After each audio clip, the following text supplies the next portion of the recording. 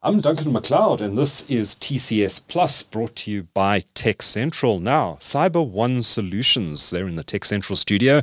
I'm joined by Jason O'Reilly, who is MD of Cyber One, and by Clarence Bierkus, who is the company's GM for commercial sales and operations. Guys, welcome. Thanks for joining me. Yeah, thanks for having us. Yeah. Great. We're going to have a wide-ranging discussion today about security, and we're also going to drill down into one particular area, which I know is of particular interest to Cyber One, and I think will be of particular interest as well to corporate South Africa to learn more about this particular area of cybersecurity. But before we go there, maybe a quick refresher, Jason. Cyber One, give me the elevator pitch. 10 seconds. What do you do? Who are your clients? What's your value proposition? Absolutely. So very fortunate to have been in this industry for over 25 years. The business focuses primarily on managed services, technology sales, and then augmenting customer environments. The main aim of the business at the end of the day is to assist customers to really increase their resilience against cyber attacks, but most importantly, look at a proactive approach to protecting the environment. And that's what we spend our days doing.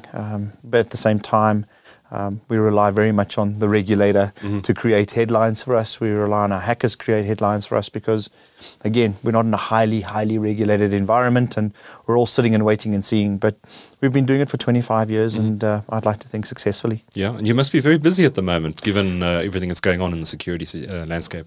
I think everybody's very busy. I think the market in our space has changed significantly. We used to be specialized and, we're very specialized in what we do. I think what we're seeing in the market is a lot of new players coming through. I think it's that age-old thing, the busier the market gets, the more everybody, it's like bees to honey, right? Yeah. Our competition has changed. The procurement environment has changed. But I think, we've stuck to our guns. We specialize through our skills. We specialize to our relationships with our technologies. And we want to be relevant, right? But also, I think, innovative. Sure. So we spend a lot of time making sure we can stay ahead of what we're seeing in the market. And it's certainly a dynamic industry in which things change on almost a weekly basis, if not even a daily basis. Exactly. So a lot to keep up on. But Clarence, let me bring you in here. What are some of the big trends you're seeing in 2023 in cybersecurity, particularly in the South African context? What are your clients talking to you about? Our clients are talking about simplicity. We live in a complex world. And how can we, irrespective of the use cases that we're solving for, how do we simplify it? How do we increase the user experience? Because as we introduce innovation, we also sometimes introduce friction. And it's how do we keep things simple and provide the end user with a seamless experience? Innovation, companies are not going to stop innovating with digital transformation. And with that, it brings new threat landscapes. So we have to constantly innovate, not just from a productivity perspective, but also from a security perspective. So those two, and also how do we augment? We had a brief discussion about the human element of protection, but also how do we augment that with some of the new trends, and the hot topic being AI through means of machine learning. So those are some of the big trends. And as you know, we start off with the year and we've got 10 to 15 new trends. We also have to retrospectively look back and say how that has affected the way we live, the way we work, but also the way we protect our assets. Right. So those are some of the, just high level, some of the key trends within the market at the moment. We saw a lot, Jason, last year of ransomware was in the news a lot. There were some very high profile ransomware attacks in South Africa, particularly against government organizations.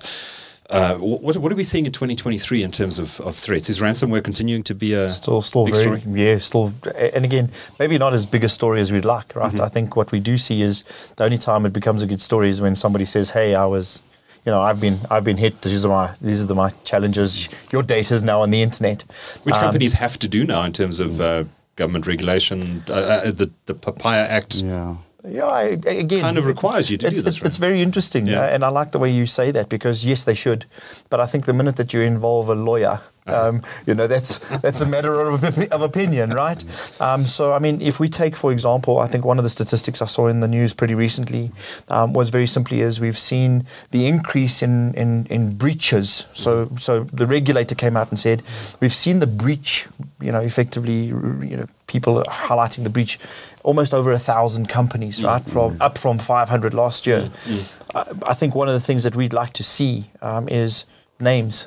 We'd like to understand who are those 1,000 companies, not so that we can go and sell to them, but, believe it or not, fear, uncertainty, and doubt is still how some of the board executives behave. Use them in the best and most constructive way. But I think I don't think it's gone anywhere. We've seen some of these gangs becoming a little bit more sophisticated, developing those zero day strategies better. We spoke again about AI. I mean, they were using this to their advantage, as we're trying to help customers use it to theirs. But I think all in all, it hasn't gone anywhere. Yeah. We've also seen in some of our organizations just the varying level of different attacks. So denial of service, attacking through DNS mechanisms, very interesting to see. So it hasn't gone anywhere. I think what happens in the media is that hype, right? What happens for us is customers dealing with incident response, working with them, and those that choose to report to the regulator. Right. So it's not happening but again, all the time. we're all sworn under NDA. So again, but it's interesting for us. Yeah, for sure. Yeah. Clarence, do you think South African organizations are taking information security more seriously than they did in the past? Are you seeing more proactive moves to protect organizations, especially in light of the introduction of PAPIA and other legislation, GDPR and other laws around information security? Are we seeing South African companies taking this stuff more seriously? Are they starting to invest in defensive tools to prevent cyber attacks? And are organizations taking this seriously at a boardroom level as well? So the short answer is yes, definitely an increase. And I mean, you've just said it, that cybersecurity has gone from a grudge purchase. It's now a board level item, right? Your chief information security officers now have a seat at the table, and mainly because of the impact of a potential breach. Yes. There's regulatory impact where you pay a fine through the sharp end of the sword, whether it's PAPIA, GDPR, depending on the industry that gets regulated. So yes, there's a definite increase in the seriousness, the proactiveness, and also the spend. When you look at the number of projects that we get invited to in terms of assisting our clients to build those defenses. So short answer, yes, definitely a big increase in the seriousness and because of the impact. Yeah. And if I can add to that, of course. I think one of the things that we've seen is in our more mature customers, those that typically in the financial sector, right, which generally are, 3 to 4 years ahead. What's happened there is, they got to the board, which was great, and that was 3 years ago. Now the board's going, listen, 3 years ago you said this was going to get better. Now you need to quantify. Now you need to. So the pressure that we're seeing in the more mature companies and organizations is one of, I'm now having to justify, I'm now having to quantify, because I've done my fear, uncertainty, and doubt 3 years ago when I walked into the boardroom. Yeah. Now the members are going, hold on. No, you're spending more now, but we're still getting breached. So that conversation is very interesting. Just to finish that off, we in the world of application security, we talk about the shift left, where you now bake security into how you develop applications. Same thing with how the seriousness of having a more proactive way in how you do your defenses, right? Is traditionally there was the innovation, and then we say, okay, how do we secure what we've just innovated? But now it is, as we innovate, how do we ensure that we have those defenses in place?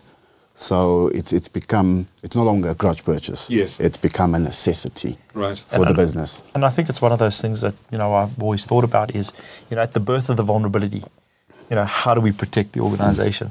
But again, I mean, that's why we've been in the industry for 25 years and we're getting there. So you must have had a lot of conversations in that time with your clients about return on investment around security spend. But I imagine it's a very difficult thing to measure. Beyond the CISO being able to say to the board, we haven't been hacked, so therefore we must be doing something right. Can you actually measure a return on investment around security? Or is it just a case of, we've protected our systems and our assets, this could have been the cost to us and it didn't happen? Yeah.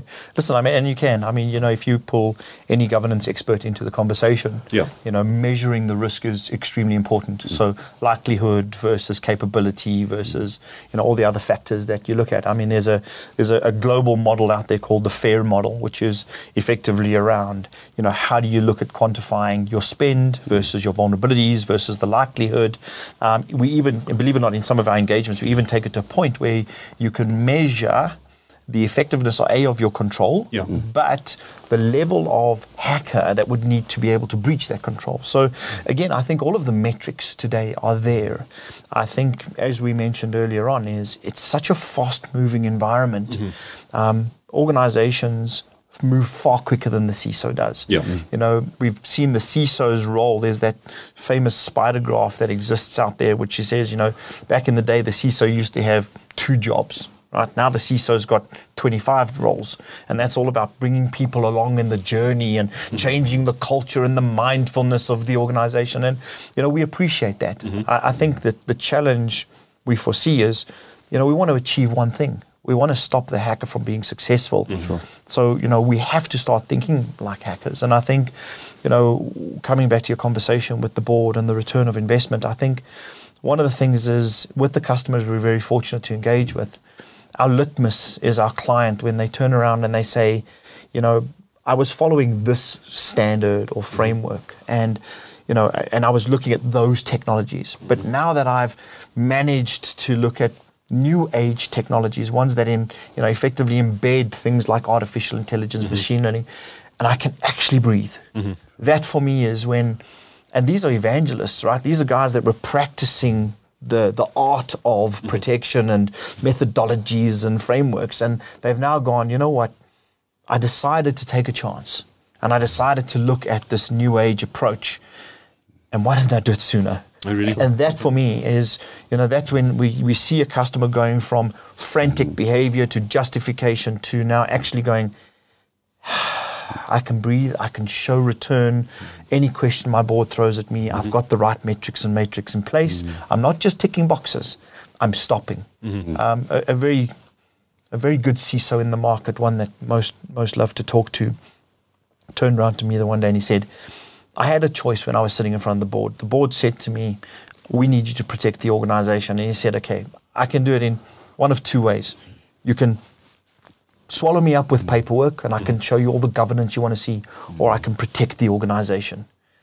And you let me do that. And believe it or not, they employed another person to do all the paperwork and he spends his time protecting the organization.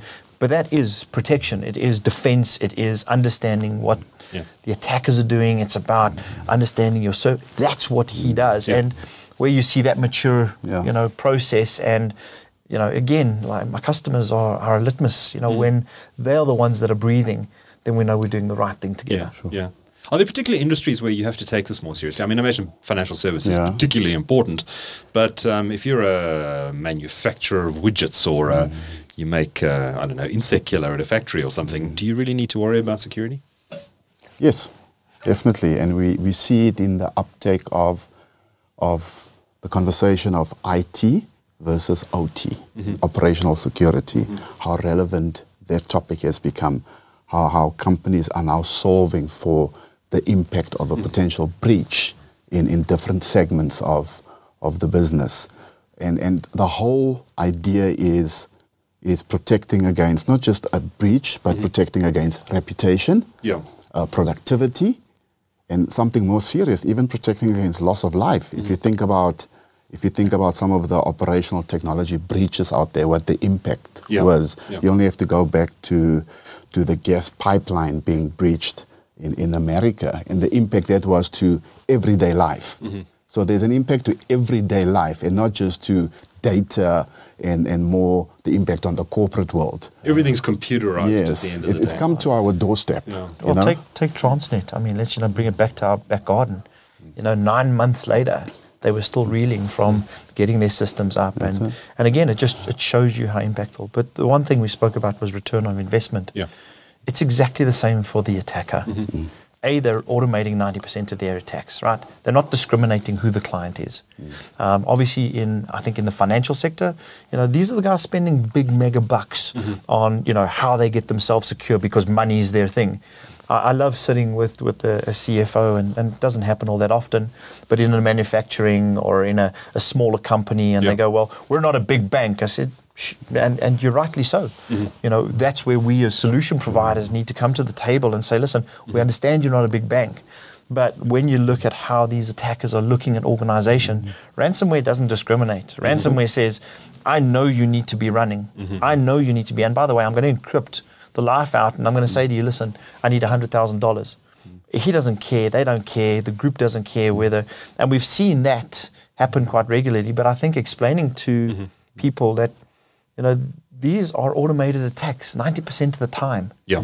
The focused attacks go after the ROI. So again, if you're spending 100 million rand on cybersecurity, trust me, you're the last person they think about. They'll still try. They'll go around some of their innovative, the automated stuff. Yeah. 100%. So if you look at where ransomware is today, and specifically it's gone up by 500 customers in 1 year, right? I'm telling you now, your target is not the financial sector. That will continue to be, but it is the rest of the other industries, absolutely. So actually, the rest of industry who are not spending so much might be more vulnerable. 100%. And quite interestingly, your traditional industries, like in the banking industry, they've got years of building out defenses. And how they've evolved those defenses, from the good old traditional way where there was a lot of human interaction.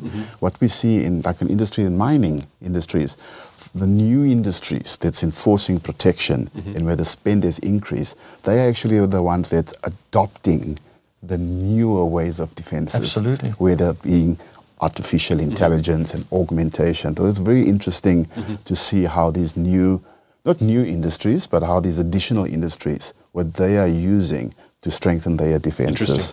Yeah, because there's a methodology to this, right?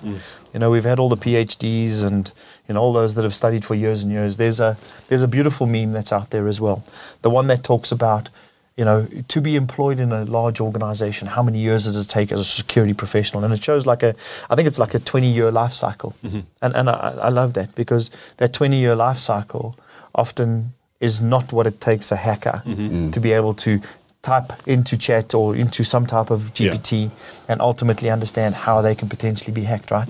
So again, the lifespan to build a code is effectively an hour. Right. The lifespan to protect against that code is 20 years. So again, return of investment, length of time, skills, adopting, and that's why I love in some of these industries where clients are going, I just don't have the time to follow the methodology and tick the boxes. I just want to prevent. That's where we're finding our conversations are great, because we're all trying to achieve prevention. We're all trying to enable resilience. We're all trying to go back to the board and say, hey, look, what I've spent my money on is working. And that's where we see a lot of our customers going, which is great. It's encouraging. Right, we're actually talking today about a very specific aspect of information security, which we're going to dive into in a bit more detail, and I think is particularly interesting to corporate South Africa, and that's something called security control validation, which CyberOne describes as being of, quote, significant importance. Jason, let me start with you on this topic. What is security control validation, and why should companies care about it? Well, I'll take myself effectively 7 years back, right? One of the things that in the cyber resilience and information security space, that it was always one of the things we spoke about was doing the same thing, expecting a different result, right? And what we saw in customers' organizations was changing from one tech to another. Right. We know that we're marketed to by these vendors. And again, no matter from where they come from the globe, we read all these articles, fear, uncertainty, and doubt. And the reality is, if we look at things like ransomware and we look at how these guys are getting in, it's all through the foundational stuff that we should have been doing for a while. Okay. So 7 years ago, we started a little company, and again, we're here today. But the thought process through all of that was, how do I go into an organization and give them the assurance that the money that they're spending is actually working. Because one of the things that we see is things like misconfigurations, digitization and cloud and all these things, this 0 day and all these methodologies. It's highly confusing for, if we take you out of that large enterprise and we put you where they've all got architects and we put you into a normal organization today, which, believe it or not, can be between 5 and 10,000 users, right? And you then present them with all of these fancy jargon. How do we just break it down to the foundations? And it's, the money that you've spent on the existing firewalls, antivirus, new buzzword, EDR, XDR, MDR, it doesn't matter.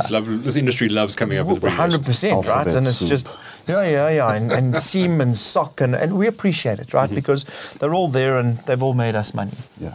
Foundationally, however, our customers are not going to continue spending more and more and more. We spoke a little bit about the boards cutting down, and the more you mature, so for the first year, you get the budget. Everybody's excited. We deploy the budget. And then you go, oh, cook. Second year, you've got to justify the budget. You've got to quantify the budget. So, when we start to look at this and we look at how the attackers are getting in, I think there was a statistic probably 12 months ago. 80% of all attacks happen through social engineering, right? So through email. And then all of a sudden you have, now we've realized it's email, now we all run to that corner. My point is this, is that all of the technology controls that we're spending money in, how do we know that they're delivering against the initial value proposition we position to the board or to our stakeholders? So, again, coming back is that the foundational controls that you already have in place, how do you know they're delivering against the minimal baseline requirement? Because we've already determined ransomware is getting in through the minimal baseline requirement. One of the things that we've journeyed into is in API security.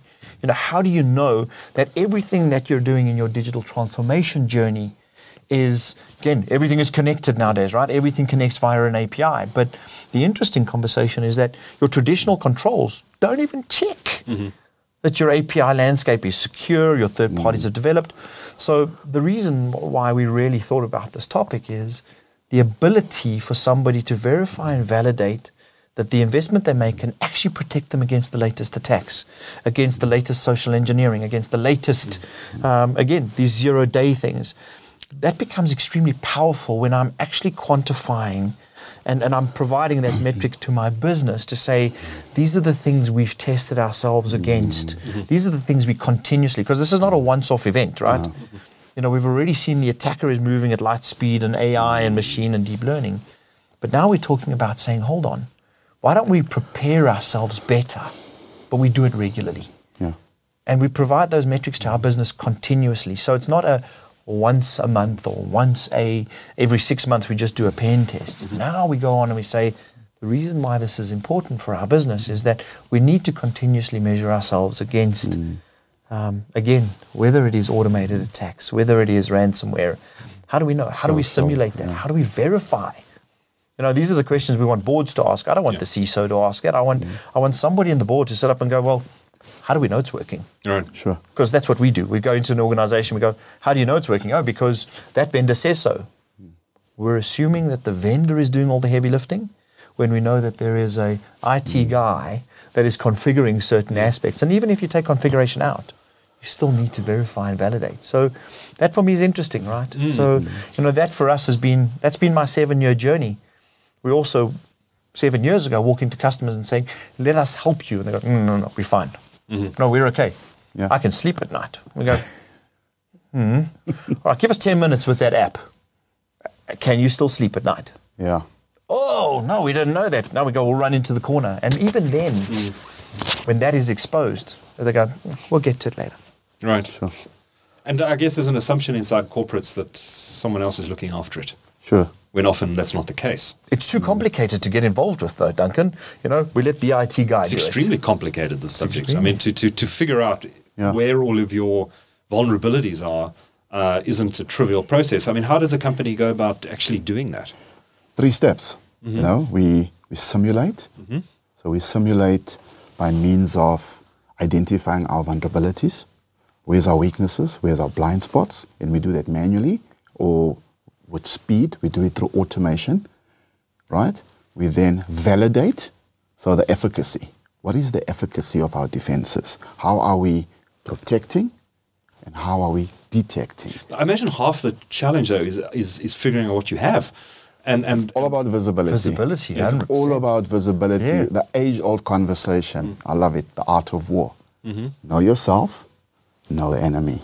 And then the outcome's more predictable in that sense. And that's how we apply it within security validation, is know what your weaknesses. You look at frameworks like the MITRE ATT&CK framework, the TTPs, tactics, techniques, and the procedures. You go behind the scenes in terms of what's the attacker's playbook? What are the controls that he follows? What are the attack paths and the attack vectors that he uses in order to compromise us? Right? So in a sense, you attack yourself by means of automation and simulation. You attack the specific controls, whether it's an endpoint, a firewall, email, cloud, irrespective of what drives your innovation within your business. And then you validate that, but more importantly, you now say, I've learned, how do I now mitigate? What controls do I now put in place to mitigate? Right. But then you revisit, and that's where Jason goes. It's continuous. You need to revisit. And so a lot of organizations traditionally would do it quarterly, tick box exercise, but the threat is real. You know, the outcomes are real, and hence the encouragement to do it continuously. Because remember I said earlier, business is continually innovating. Whether it's on a monthly, weekly, we produce more innovation, we introduce more innovation into businesses, and with that comes new attack surfaces. There comes new threats, new vulnerabilities within our business. So we have to do it continuously. Okay. In 3 simple steps, like I said, we simulate, we validate, and then we mitigate. I'll introduce a 4th one, we revisit. Okay, and that's a continuous process. You It's have to keep going back to the start. It's a continuous process because business is not going to wait. Yeah. Well, there was that famous saying done by the head of the FBI at one point in time, right? There's 3 companies: those that have been attacked, those that are still going to be attacked, and those that are going to be attacked again. Those are the options. And I think, you know, listening to Clarence now, I think the thing for me that is where we've evolved from and where we're going to is that the 4 mechanisms that we look at always used to need to be done by specialist resources. We've moved on from that. 5 years ago, all of that can now be automated. So typically when you sit with somebody who potentially is not in the know and they're just trying to do this thing, right, and they want to speak to the specialist, most of the time we always ask who's checking the homework. You know, and again, so the verification and validation is the person that's in charge, and we would think the head of IT or the chief information security officer or sometimes the CIO, you know, ask the tough questions. You know, if you're outsourcing or you're insourcing or where are you asking those questions? It's not determining, you know, we've moved on from how many malware instances are hitting our environment. Well, have we tested our malware incidents against the latest? Because again, there was a couple of vulnerabilities announced last week, which got everybody nervous again, right? Yeah. And unfortunately, I'm going to chat about Microsoft because, again, and don't get me wrong, there's a bunch of these vulnerabilities. So what happens is everybody goes, whoa, hold on, let's go. SolarWinds, great example. Yeah. The point is, I think the whole ecosystem has exploded. You know, whether it's third-party or fourth-party risk, whether we're shifting left or shifting right, whether it is infrastructure here or cloud, I think, you know, it's become extremely complex. And I think, you know, when we look at the way that technologies are moving, I'm a technologist at heart. I always believe you can bring the human being along on the journey, but I promise you I will still click on that link. If it's Black Friday or it's Christmas or the tax man's giving me money back, I'm going to click on that link, right? And by the way, when I click on that link, you've got varying levels of control. So you need to be thinking about the 80-20 rule. Is, you know, if that's what you're trying to defend your organization against, which is your human employee, which is a great value to your business. You know, someone in your organization is going to click on that link. You've got to assume that. And I think that's where we see many of our more mature customers saying, I'm going to go through the process of assuming breach. Right. I'm going to go through the process that I know it's going to happen. I'm going to prep my board. I'm going to prep the people that I, you know, get my money from. I'm going to prep them. We're not safe. We're going to get to a point where we can effectively build a process that allows us to be resilient to a point. And then ultimately, if we are hit, I'm going to show you how we recover. It's not about, and I think what we're not seeing, we're seeing some really good organizations innovate very quickly. But those that are happy to be bleeding edge. And I think the reality is we don't have a chance. We don't have time. We can follow the traditional strategies and we can buy into the hype that you may see.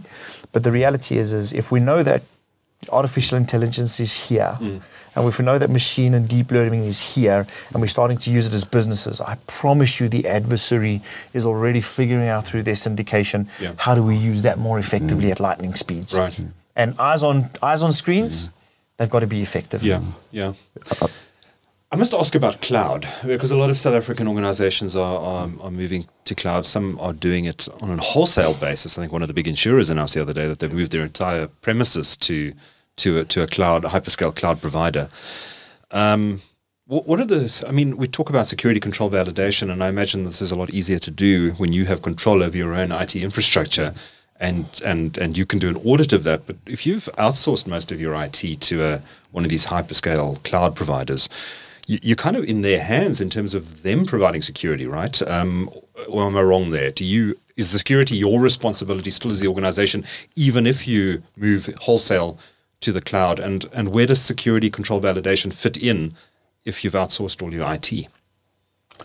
Well, it's called shared responsibility.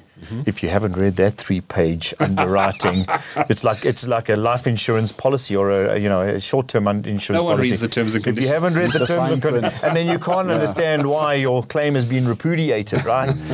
Shared responsibility is the most important because really what you're doing is you're renting space, you're renting storage, you're using but the information is yours. Right. The securing of that, because we also there's a great term that we've seen happen. There's native security controls, right? So everybody goes, well, hold on, we're going there. They've got native security controls. I'm going to switch it on. We're good. It's their responsibility now. So think about the topic. Yeah. Is verification and validation doesn't care. Doesn't care if you're on-prem, you're in my pocket, you're running around with a laptop. It doesn't care. What it does at the end of the day is it gives the organization assurance, regardless of where they go, what they do, host it here, host it there. It doesn't matter. You're still checking that everything that should be in place from a control perspective, which again methodologies, is adhered to. You can test it, you can simulate it, you can see it, you can feel it, and you can report and quantify on it. So if you discover something wrong in that the hyperscaler has provided in some software that the hyperscaler has provided for you to run your operations, it is your onus as the customer to inform that hyperscaler that they need to update that software or provide a fix, right? It also depends on what is your consumption model. Like Jason says, are you just consuming the infrastructure? Are you actually consuming from a SaaS perspective, meaning the infrastructure and the services, including the platform? Because it depends on what are you consuming. Am I just lifting and shifting my data, or am I lifting and shifting infrastructure and then using that from a virtual perspective? But once again, we shouldn't assume that the hyperscaler is going to do the whole scoot caboodle for me. Right. It's that level of paranoia. Right. It's my data. So audit your cloud provider too when you're doing a security check. Look, I love the cloud. I think the cloud is great. I think the complexities that come with the cloud are spectacular. We see it in our customers today is there are some large organizations that are we're going full cloud. Yeah. There are those that have gone, we went full cloud. We're back. And we're back. There's a great article from a Swedish firm that went full cloud. Yeah. And by making a decision to come back, they saved 1.5 million euro a year, just purely deciding. So again, one of the things we've got some really great partnerships that we work with in the South African market, and one of them focus predominantly on infrastructure. And they sit with customers every day talking about, customer will go, I want to go cloud. And you go, well, why do you want to go cloud? What are you looking at doing in the cloud? And I think when an organization decides to go full cloud, right, and we've been in some very interesting conversations, there's two things that happen. One, Either they've budgeted and their premiums are going up because they have to, because data is growing at in excess of 350% year on year. What information you're sending there, how do you prioritize that? I mean, from a security perspective, that adds an interesting dynamic, right? But the other conversation we have with the customer is like, well, potentially I'm going to cut you out of the conversation. And I went, that's great. Yeah. Because you're going to switch on the native controls, right? And coming back to the verification and validation is if you think that you're going to competently do that and you're going to be able to do it yourself without verifying and validating and giving the organization the assurance that you've made the switch, you're saving some money, which is great because you've cut out the local market and all of those things that we want to do because you've gone direct and you're now doing. How are you building those things that provide the assurance to the board? How are you verifying? You might have saved some money on the bottom line, which may cost in the long run, but where's the specialization? Because again, coming back to the conversation, if we know that these attacks are now being automated, right? And you've just decided to lift and shift. Giving away control. Well, 100%. So we see visibility. And we see in cloud, the number one reason why organizations get hacked continuously is because of misconfigurations. And that's you and I as a developer doing our thing in the cloud because I've just spun up a bucket, right? Which sometimes you don't have control of, and then you spend some great money to get control of. But your hands are still in the line that developer understands security. And don't get me wrong, I don't think you're going to, just like we're trying to get our employees to become cyber specialists, I don't ever think you're going to get a developer to become a cyber specialist. So as an organization, you need to build in those gates that help you verify and validate that from the time that somebody touches a bucket and develops an app or develops a service to the time that it is delivered to the customer, it is safe. I'm sorry, that needs to be done in consultation. That needs to be done with specialists at the table. If you think you can do it yourself, I think we'll see you in the headlines really soon. Yeah. Speaking of headlines, I mean, we've spoken about how doing a project like this on an ongoing basis enhances the safety of the organization from attack. But what about from a regulatory perspective? We know the regulators are getting tougher. If you can show to, say, the information regulator, for example, that you actually have a very robust validation process in your organization to check for security vulnerabilities and ensure that you're a secure organization, do you think the regulators are going to be softer on you if there's an incident? I don't think it is everyone has to be treated the same. A breach is a breach is a breach. The impact is different depending on what the exposure was, right? I think it gives the regulator, it makes the regulator's job easier because the regulator is the sharp end of the sword, right? And what they are doing is saying, if you prove to us that you are continuously worried and continuously thinking about your defenses, it's the regulator looking at multiple companies, right? And they also need to show to government that our efficacy within the industry is improving. So you're not scoring brownie points because at the same time, you are upping your defenses and you're making a regulator's job easier. It's like telling your child, if you put your hand in the fire, you're going to burn. If you know you don't have to say it 10 times, it's going to make everyone's job easier. And just to put it in simple terms. Yes. Well, and I think there's a behavior that we still see in obviously in the country and I think across the world, right, is the minute the auditor walks in the door, everybody gets really nervous and you can't talk to the CISO for 4 weeks because they're so busy proving their case. And I think what we have seen, which has been quite interesting, is where some of our clients have innovated by bringing on, again, the technology that is dealing with some of these issues slightly differently, is they're able to address, in fact, they're educating the auditor.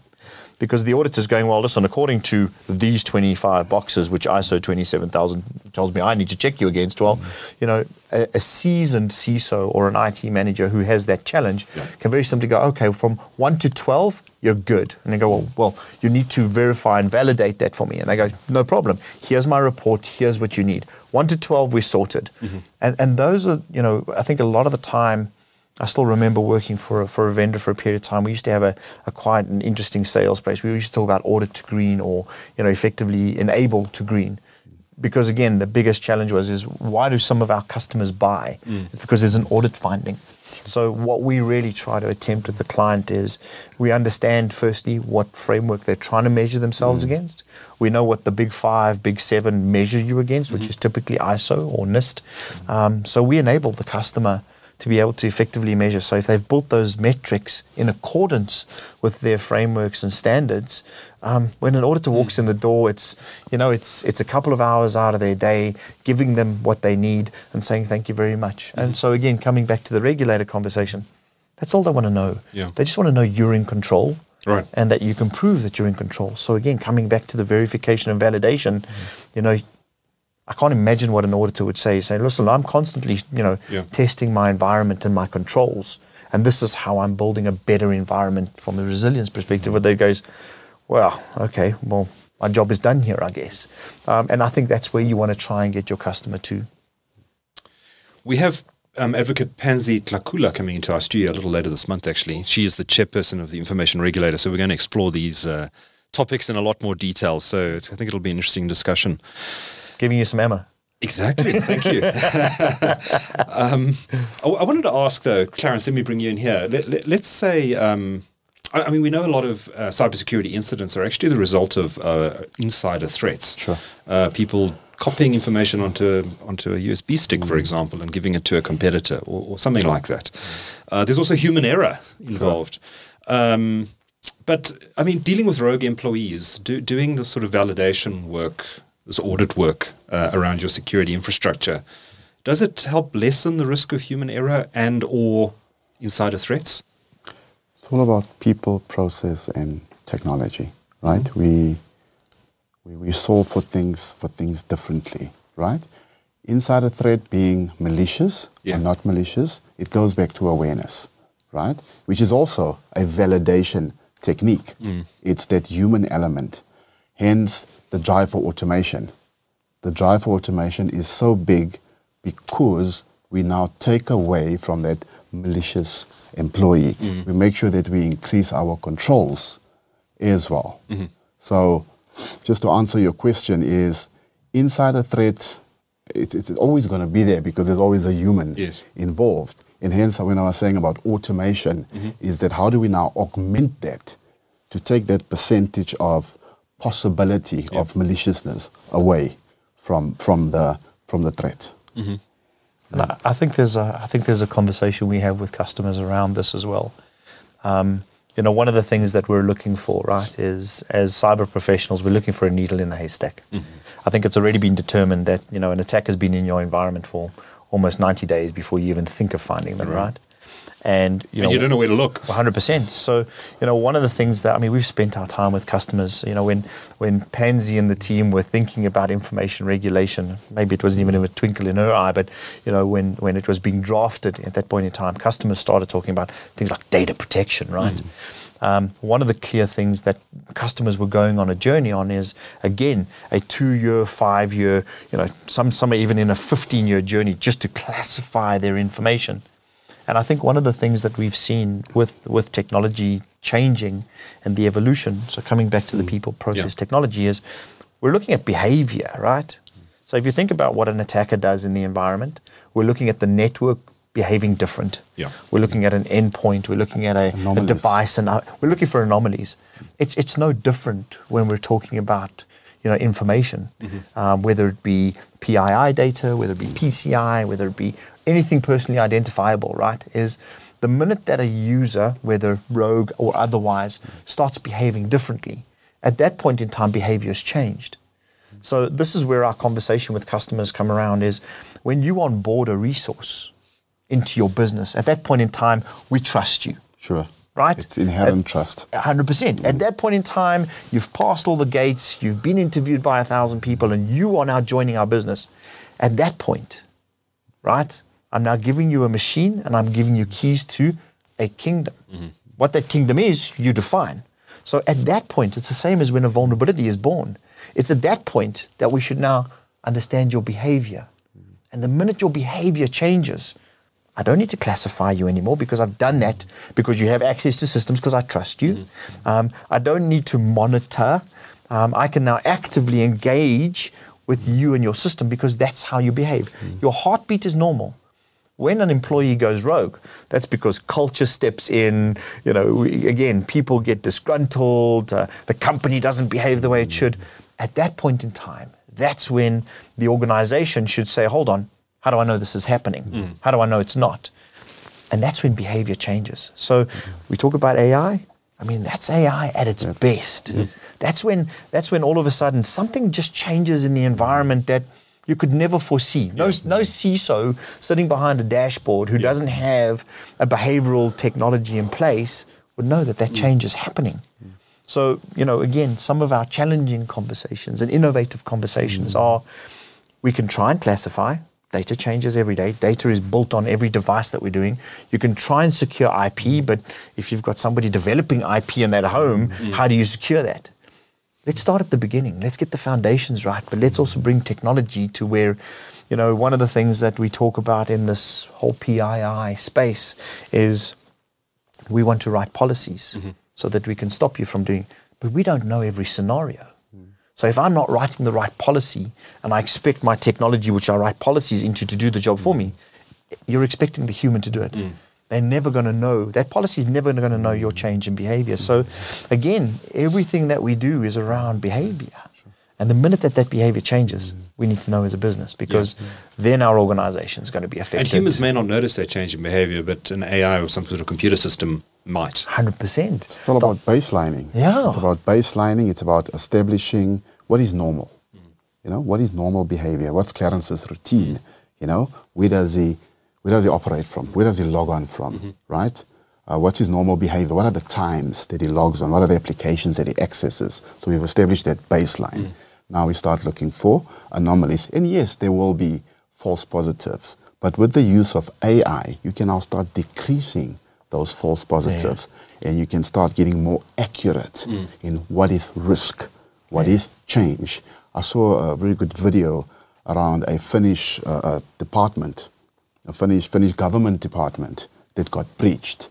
And they asked the head of security, how long did it take you to detect that there was something wrong? And he very embarrassingly said, 400 days. When they went back and they did their due diligence or indicators of compromise, what happened? 400 days. The attacker was sitting there, and we call that dwell time. They were dwelling, they were waiting for the right moment to exfiltrate or to block or to encrypt. So with the use of AI or augmenting AI within your defenses, it's all about decreasing the dwell time and also decreasing that blast radius of how big the impact will be. And hopefully security control validation, if you're doing it properly, correct, exactly, is going to reduce that time significantly. Correct. Definitely. I think one of the things, and I hear Clarence talking, and I hear the voice of the skeptics. I love the voice of the skeptic. It's like, oh, but hold on, what happens if your baseline is set incorrectly? The reality is your baseline is going to already be set. I think in very few organizations, the baseline is going to be one of anomaly from the word go. But that's where your policies come in, right? So your policies in your organization, that whole methodology that we've been practicing for 30 years now without any issue, right? So whether it's ISO 27000 or it's NIST or it's CIA or whatever the case may be, right? The point is you've sort of set your baseline. Somebody joining new is not going to change that baseline. HR is still going to be HR. You've had 50, 60 people in HR, or you've got 5 or 10 in HR today. They've all been behaving reasonably. You introduce something new, your baseline changes. So again, I appreciate the skeptics when it comes to AI and altering that baseline. And I think the reality, you've got to go a long way to change that baseline of an organization before you miss it. Before we wrap today, I want to talk a bit about AI because it's very topical and I think it's got a very big bearing on the security space. We've spoken about how AI can help protect organizations, but at the same time, the attackers are also going to be using this technology. It's interesting that ChatGPT, for example, already allows you or helps you to code. You can ask it to write a piece of code, in any computer language, basically, that you want to write, and it'll do it for you. And that's only going to get better as time goes on. As attackers start to use AI tools to probe vulnerabilities, to I imagine in the future that AI systems may be able to say, well, let's do a profile of this company. It's weak in these areas. This is where we can attack it. Are we heading for a situation where there's some sort of cyber arms race between organizations trying to protect themselves and the hackers who are trying to get in, both sides using AI tools? I mean, where does this go? Are we heading into a future where there are machines fighting machines? And what does that actually mean for the future of protecting customer data? Who wants to tackle that one? I know it's a difficult question. We're talking about the I only logged Terminator. into ChatGPT yesterday for the first time. So you leading the race. 100%. And again, you know what? I appreciate the Skynet conversations and the Terminator and all those things that we see. Yeah, I think for me, what's important is, you know, if we keep it to the foundations and the fundamentals, we're looking at behavior here. Mm-hmm.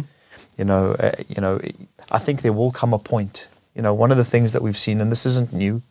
You know, the guys are finding better ways, or people are finding better ways to code and create mayhem, and they will, right? The reality is, I believe there will be a machine on machine. It has to. If you look at digital transformation, if you look at governments and municipalities, and they're all bringing in automation, home automation, smart cities, smart. There will come a point when absolutely there will need to be some machine on machine. Without a shadow of a doubt, because there is no way a human being can even slightly trawl through the amount of code and looking for the anomaly. Mm-hmm. So, you know, we're not going to be looking for anything different. It's just how we look for it, and it's how we know. From an adversary perspective, it's speed, man. You know, now what's happened with chat, and there's another one called Worm GPT, and there's a couple of these things out there, right? It's called Worm GPT, 100%. They teach you how to do worms, right? and other forms of malware. But the point is it's going to go there. I mean, if we assume that it wasn't, I mean, again, let's, you know, you spoke about the art of war, right? Sure. I mean, if somebody thought that they're building ChatGPT and it's just going to be used for good, I think as a human race, we're pretty doomed.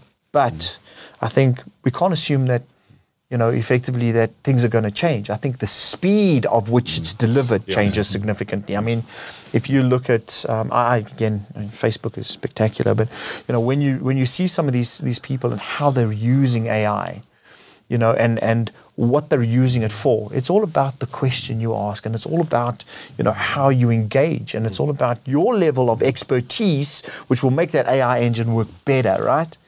The reality is, as you've said, I think there will be a machine on machine. It already is. There already is, actually. It already is. I mean, we see it on Tech Central and our firewall software and the stuff that protects our website. And I go in there and I'm horrified when I see there have been an attempted 25,000 breaches from Russia in the last 24 hours. But it's the machines of the firewalls fighting the... It's all automated, it's right? all automated, yeah. There is, and again, we talk about this, and we've been talking about this forever. With the internet, there is no more perimeter, right?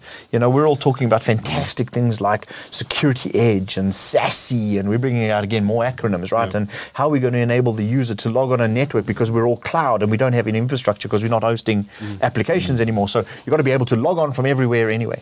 So the reality is we've got to practice the things that we've always been doing. And we've got to be able to, you know, as these things get released, the one thing is as a community and as a government and as a globe, I think there is so much intent to work together. But because of politics and jurisdictional, the reality is you know, our adversaries realize that they don't have policies that they need to play by. They don't have rules they need to play by. They do this in an ecosystem which we still can't get under control, which we highlight and we search. But I think the point comes down is that, you know, we're still doing the foundations, and we've got to get the verification and validations and make sure from a foundational machine or otherwise that we're fighting with the right tools and we're fighting with the right people. So, you know, we talk about skills shortage. I don't think it's a matter of skill shortage. I think it's really smart organizations have realized how they augment themselves with technology, with the people and the processes. You know, having the right people, we always talk about this, having the right people looking at the right screens at the right time, that will help you be far more resilient. And again, even if you don't have people sitting watching screens, how do you measure your outsource partner? Because there was probably 3 years ago, there was this huge trend. Oh, this is so complicated. Outsource it, right? And great, 100%. You're not taking away the accountability. You may be taking away the responsibility, right? But the accountability still sits with you. So, you know, again, we sit with customers all the time. It's like, no, I've outsourced it to John. And you go, that's great. how do you know John's doing the right job? I'm not calling John's specialization. I'm going, how do you know John is doing the right thing for you? How do you know that that organization has matured or is innovated? Because everybody's a cyber specialist today, right? The message is you have to check everything. Because the thing you don't check is where the vulnerability could be. And then everybody goes, I can't believe we got breached. And you go, well, anyway, I thought John had our back. That's what happens. People look for someone to blame. Well, and it's easy, right? I mean, we're in a number of scenarios with customers today where, because of the environment they're in and because of how their networks have been designed, even some of this innovative technology, with all of its bells and its whistles, is not able to protect the organization. The problem is what do you go back to your bosses with? Do you go back with, hold on, this technology is really not working for us, right? And I'm going to put in another piece of technology and we should be better. Because that's easier to do versus going, hold on, we potentially need to change our entire way of doing business in order to make sure we don't see that happening. So it's very interesting. I mean, we're learning every day with our customers, but I think the foundations, once you've built the foundations, which most of our customers have, how do you build the checks and balances? And it's not about employing, hackers. It's not about, we've got the really good companies and globally and locally, but it's about how do you give your board the assurance that we're building the right thing. One of the things I've always said is if an organization implemented a robust governance, risk and compliance strategy, they would save money on technology. Yes. Because you're looking at people, you're looking at policies, you're looking at processes, and then you're looking at technology. But that doesn't happen. Auditor walks in the door, goes, yeah, that's all wrong. And everybody goes, well, how much time we got? You got 30 days. Tech. That's what happens. And if you're in the right place at the right time, you close a multi-million-dollar deal. That's, believe it or not, that's cybersecurity. Yeah. Where we take our customers on the journey and where they're willing to listen and where we can try and augment and help. That's where we find we have really great engagement, and that organization can measure itself more effectively. We could continue with this subject all afternoon, but we need to draw a line in the sand somewhere. But anyone who wants to learn more about this topic and about CyberOne, just remind me what your website address is again. So it's c1-s.com. c1-s.com. Correct. Great. And Jason O'Reilly is MD of CyberOne Solutions, and Clarence Beerkus is GM of Commercial Sales and Operations. It's been a fascinating conversation. Thanks for sharing your time with Tech Central today. Thanks for having us. Yeah, Duncan, thank you very much. Pleasure. Thank you. Thank you, Duncan.